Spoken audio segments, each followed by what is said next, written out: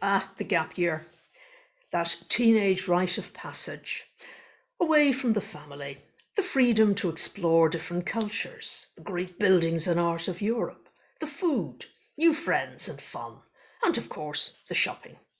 One of the better modern inventions. Except, of course, that it is at least 300 years old. The Grand Tour, as it was originally called in the 18th century, was redefined, repurposed, and renamed for later generations and markets, with considerable help from one Thomas Cook. He was the man who gave us tourism, and now, thanks to him, we can all become grand tourists. So join us over the next couple of weeks as we look at how those male tourists sampled life abroad, at where they travelled, stayed, and how they experienced life, and at how women got in on the act, and also how the tour became available to all of us. The Grand Tour certainly had worthy aims. According to Jeremy Black's book, The British and the Grand Tour, it fulfilled a major social need, namely the necessity of finding young men who are not obliged to work and for whom work would be a derogation, something to do between school and the inheritance of family wealth. It allowed the young to sow their wild oats abroad and to keep them out of trouble, including disputes with their families at home. The young tourist would then return with a broadened mind, a good command of foreign languages, and a new self-reliance, as well as a highly developed taste and grace of manners. Wow! In reality, the young tourist was probably far more interested in finding a good tailor for some fashionable clothes and snapping up some souvenirs to impress the folks back home, perhaps with a few Italian pictures, like those by some blokes called Titian and Canaletto. Then there was more personal research into whether the fabled Venetian whores really were the most beautiful women in Europe, and whether German beer got you drunk faster than the British variety. During the early 18th century, Europe was largely at peace, so it was a good time for travel. Political, scientific, and commercial change was everywhere. We must remember, however, that travel was largely restricted to a group of wealthy, e.g., aristocrats, politicians, and people from that background. The poor rarely left their native villages. The idea and expense of visiting foreign parts was viewed by them as equal to our reaction to the oligarchs and super wealthy making trips into orbit to visit the space station. The tour started in Paris, that centre of the civilized world, famed for its sights, culture, fashion, and philosophy. Next came Italy, reached by some via Marseille, where they sailed up the coast to Genoa to get to Venice. Others, however, took the more dramatic route of an Alpine crossing. Venice was a highlight. Several months were spent there. Some tourists then returned home via Germany and the Low Countries. The more adventurous, such as Byron, went south to Sicily to see Vesuvius and the famed cave of the Sibyl. Greece and the East, e.g., Turkey, were also on the list, and perhaps Spain. The majority, however, returned home via picture-perfect German cities such as Leipzig, Dresden, Potsdam, and Berlin, and then through the Low Countries, Belgium and the Netherlands. But of course, a journey of 1,000 miles starts with a single step, and for our intrepid traveller, that meant stepping into a coach to get to a port for Europe. It came as a shock to the English traveller to learn that on the continent, English roads were regarded as good. In Europe, they had the option of buying or hiring a coach for their initial journey. But Europe also had the options of travel by river and also canal, which could be quite luxurious if largely used by the wealthy. There remained the challenge, however, of the constant booking on arrival of rooms to stay. Whatever their choices, coach travel would play a large part in the next few years. Today, we perhaps have an overly romantic view of coach travel. Jolly Christmas cards, TV shows, and costume dramas show coaches barreling happily along on our 20th century roads, of course, with scarves flying from rosy cheeked travellers, smiling and chatting happily. At the destination, the door opens and the window, complete with glass, of course, is rolled down and waving, smiling passengers bid happy goodbyes. Nostalgia is everywhere. But the reality of coach travel was a hell for many, to be endured rather than enjoyed. For a start, roads were not macadamized until the early 1800s. When that arrived, it merely provided a surface of stones, tar, and sand. Dust still rose. There remained bone-shaking holes and ruts, as well as flooding in winter. Just as bad was the new flying coach, which had steel springs and swayed sickeningly as it roared through the countryside.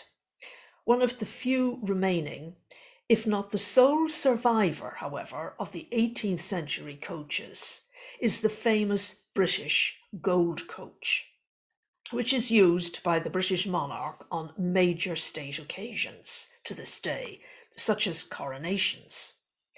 From King William IV, various Kings George, and Queens Victoria and Elizabeth, monarchs have endured miserable state processions in it. More modern varieties can be challenging as well. The Duchess of Cambridge is said to have felt so seasick after one recent Trooping the Colour outing that she reverted to a car for her return journey. But back in the 1700s, bodily comfort for the traveller was not a high priority. There were no regular comfort stops either. Women resorted to a garde-lou, basically a sauce-shaped chamber pot. People were not so squeamish in those days. However, throughout the 18th century, our intrepid traveller had a choice between the family coach, translate that to the family car today, a canary yellow rented post-chaise, translation, a modern taxi. Like a coach, it paid tolls and changed horses at the stages every 10 to 30 miles.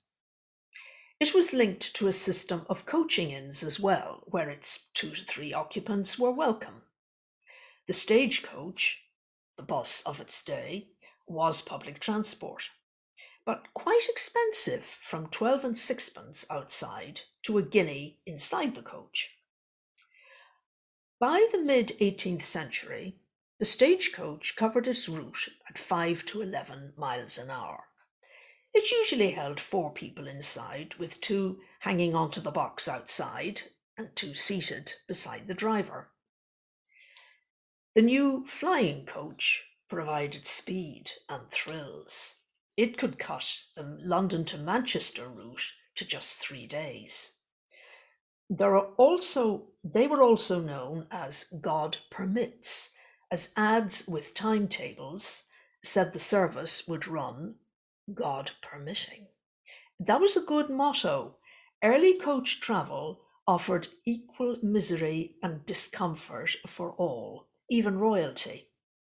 When Prince George of Denmark attempted to travel to Petworth in the early 1700s to meet King Charles of Spain, he set out at 6 a.m. in the morning by torchlight to Petworth, and did not get out of our coaches, save only when they were overturned and stuck in the mire, till we arrived at our journey's end, with no food for 14 hours.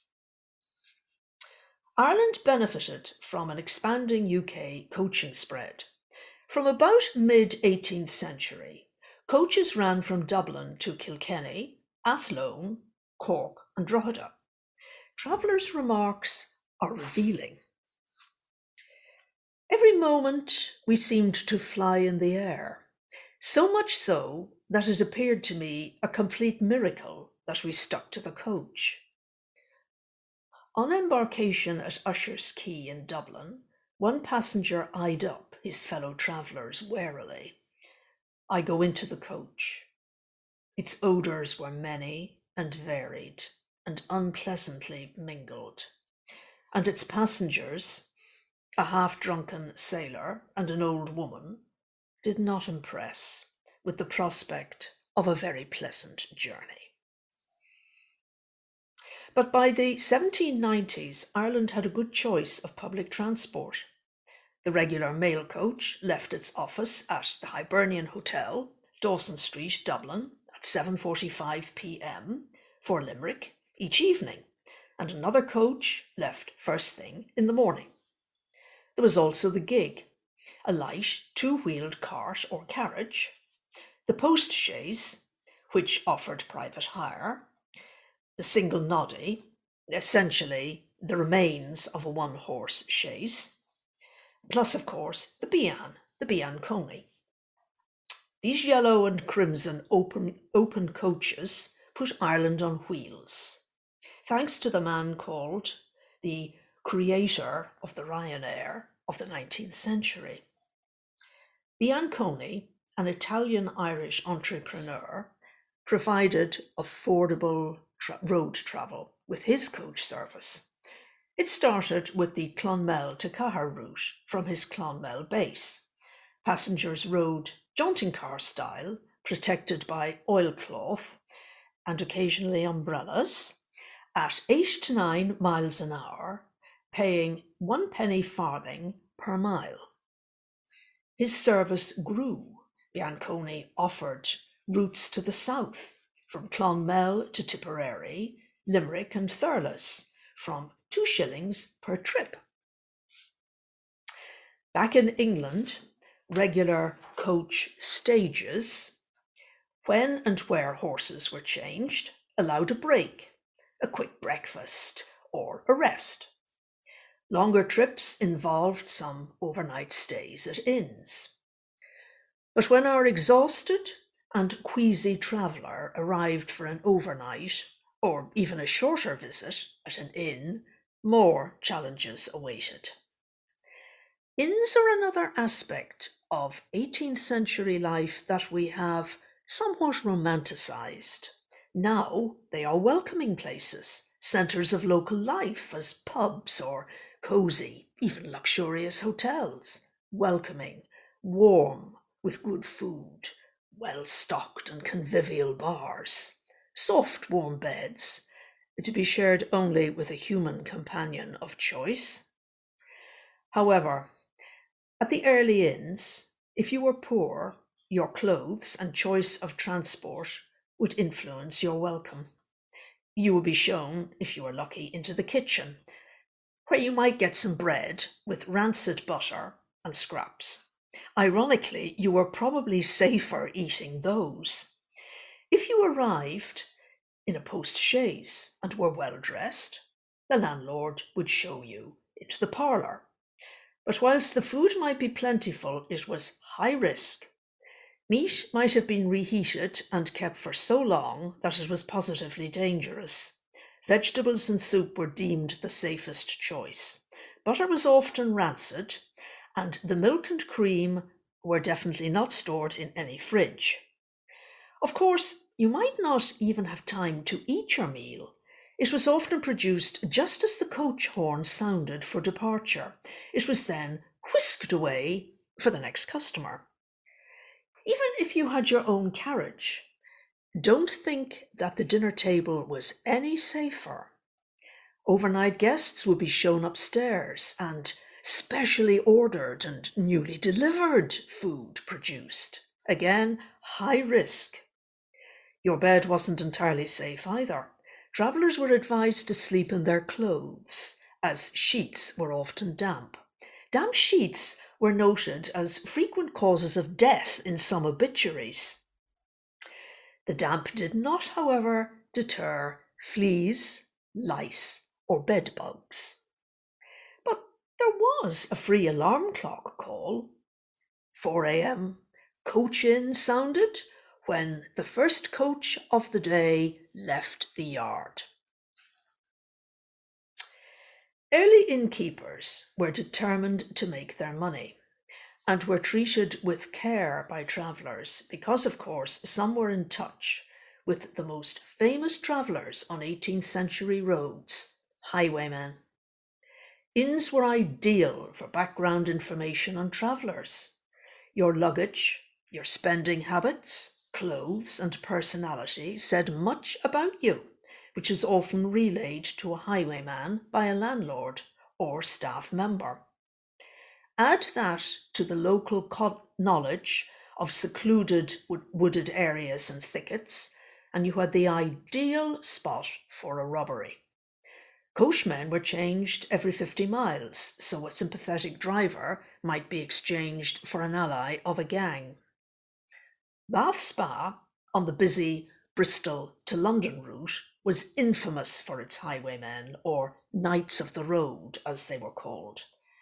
As well as the spa, Bath was, of course, well known for its gaming tables and mobile visitors, plus their cash. Mail coach robberies were also common, and John Palmer of Bath was inspired to set up the first mail coach in 1782. The mail stayed in a locked box under the coach. A guard travelled with the coach. And increasingly speedy, these meant few robberies occurred. But you could still encounter surprises.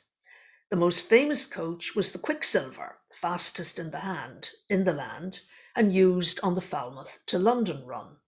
However, on one occasion in 1816, in Wiltshire, an escaped lion from a travelling menagerie leapt on one of the horses. Fortunately, the owner's son arrived to provide some diversion. We don't know what happened to the horse. Somerset and Wiltshire had wooded areas and thickets in those days, which provided ideal cover for highwaymen. After the notorious Hampstead Heath, Bath's hilly scenery, especially Lansdowne and Brassknocker Hills, were well known to be hotspots for highwaymen. Highwaymen soon acquired a reputation for being gallant gentlemen. In the 1660s, some highwaymen came from families who had been on the wrong side in the Civil War and were left landless and penniless. However, robbery was an equal opportunity form of work, and unemployed soldiers who were good shots and riders produced ideal highwaymen, and they entered their work with enthusiasm, some gambling their takings on tables in Bath. Skill with disguise was vital. It could protect your identity and enhance your chances. One Thomas Simpson, nicknamed Old Mob, often wore women's clothes, whether from choice as a career move, we don't really know. He had a tolerable good face and attended tables, flirted and giggled enticingly. One lord was so taken with Old Mob that he proposed that they get to know each other better in more secluded surroundings.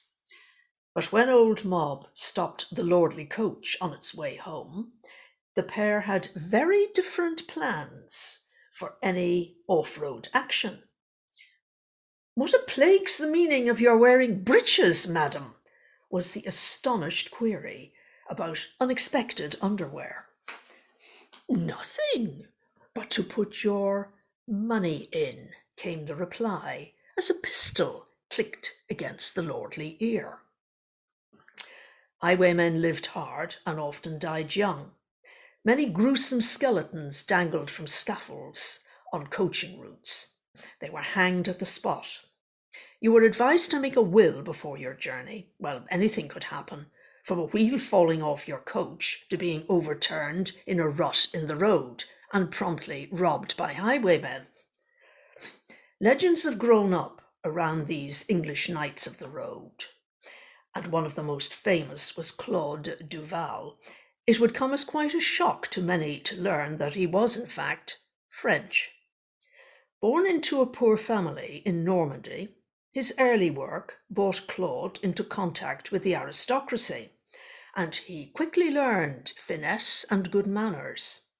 He swiftly rose to positions in which he could practice his skills, and found that he could make a good living relieving people of their possessions. Famed for his gallantry and good looks, he won female hearts. One painting shows him requesting a dance with a lady on a coach he had stopped, rather than robbing her husband. Duval, like so many highwaymen, was eventually caught and hanged in London. He is thought to have been buried at St. Paul's Church, Covent Garden, and his memorial reads, "Here lies Duval. Reader, if male thou art, look to thy purse, if female, thy heart. Much havoc was he made of both for all. Men he made to stand, and women to fall." There were other variations from the norm of robbery, and the Cheryl gang was unique. In deepest Wiltshire woods near Bath, a group of lads decided to startle passengers into submission by robbing them as naked highwaymen, but for a few daubs of paint. They aimed for shock and awe. They inspired extreme irritation. This was England. Rain, wind, and cold were followed by more rain, wind, and cold. The prospect of being held up by a coughing, sneezing, naked man was insupportable. Something must be done. And it was. Local patrols helped. But the real change came with increasing social advances. Land enclosures, the arrival of rail travel, and an effective police service all helped. So did the prosecution of landlords with links to highwaymen. Perhaps the most powerful was increasingly cashless travel, with the new checks and promissory notes. All of these helped the gradual demise of the highwaymen. And the Cheryl gang? Well, they faded away into the remaining thickets, but their legend, and a painting of them, remains as one of their hideouts, the Black Horse Inn at Cheryl in Wiltshire. Sponsored by Expressway. With My Expressway, free travel pass holders can reserve their seats online at expressway.ie or at our ticket machines in stations. Think you're not smart enough to own a smartphone? Well, think again and think Doro. Doro phones are designed specially with the older person in mind. They're easy to use with louder sound and larger text. Plus numerous state-of-the-art features that don't compromise on performance or quality. To learn more about the full range of high-tech Doro phones, visit doro.ie. Doro phones. Make friends with innovation. If you're enjoying this podcast, why not subscribe to Senior Times? Visit the website at seniortimes.ie and like us on Facebook.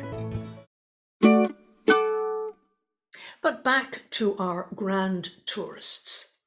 Their coach journey is finally over and London has been reached. Now for the next stage, getting your letters of introduction, your passport, and sailing bookings organised. By the mid-18th century, banks were developing their role, and cash was no longer undisputed king.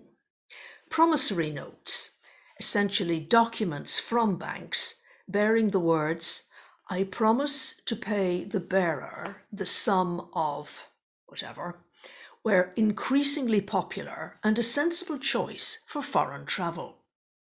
The City of London, then as now, was a major financial centre. Some of the oldest banks in the world, such as Coutts and also Hors, were then, as now, established. So, with your travel finance and resources settled, you could consider your next step establishing your national identity. Passports, as we now know them, became vital and required really only after World War I. But freedom of movement passes were available in England to both British and foreign travellers long before that. It is thought that the word passport derived from the French term passer-porte, pass through the gate, literally enter the walled city or town. In a practical sense, when neither you nor the armed guard at the gate of a foreign city might be able to speak each other's language, well, written proof of your identity was just sensible. They were expensive. Round about mid-19th century, they cost at least £1,000. Especially wary or nervous travellers sometimes included a doctor in their travel group. There was a good chance that at a time of illness or war, and there were no international news services or alerts in those days, well, a doctor could be a good investment. In those days, there was a choice. Aside from surgeons, former barbers, you could pick from an apothecary who mixed and prepared drugs, or a physician who prescribed drugs. As the years passed, the training of both developed, and later both became acknowledged routes to practicing the art of medicine.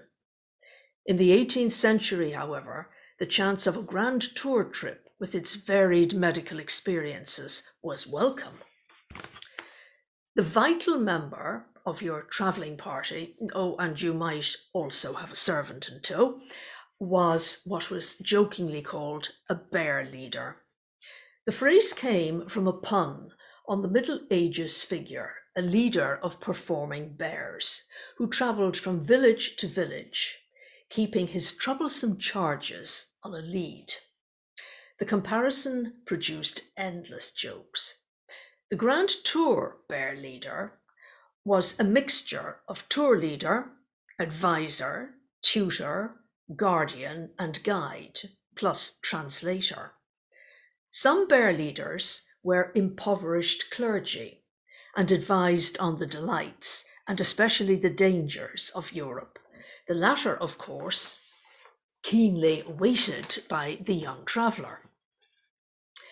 Next came the preparation for the crossing to France, which in the 18th century was viewed as dangerous, as well as uncomfortable and unpleasant. The English Channel ranged over 150 miles to just 9 miles in width, and competition for passengers was strong. In London's Royal Exchange, traders offered London to Calais, Dunkirk, and Boulogne by water in a bark or cutter. This one-masted ship with square-rigged sails could cover the journey in 16 to 20 hours.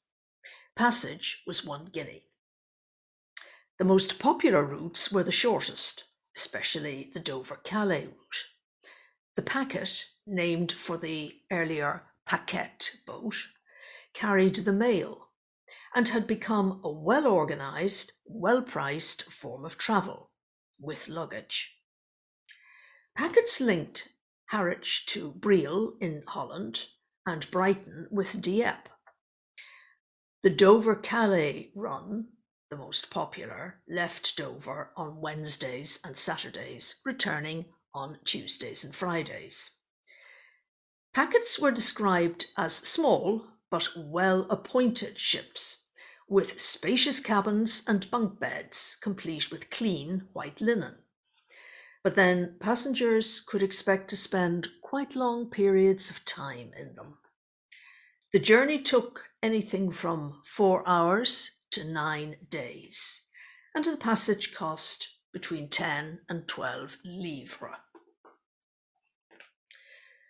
The Dover-Calais run did indeed have the shortest journey time, potentially, but we now know, of course, the effects of being the narrowest point of the English Channel, which was fed by the meeting of the North Sea and the North Atlantic currents, and weather systems.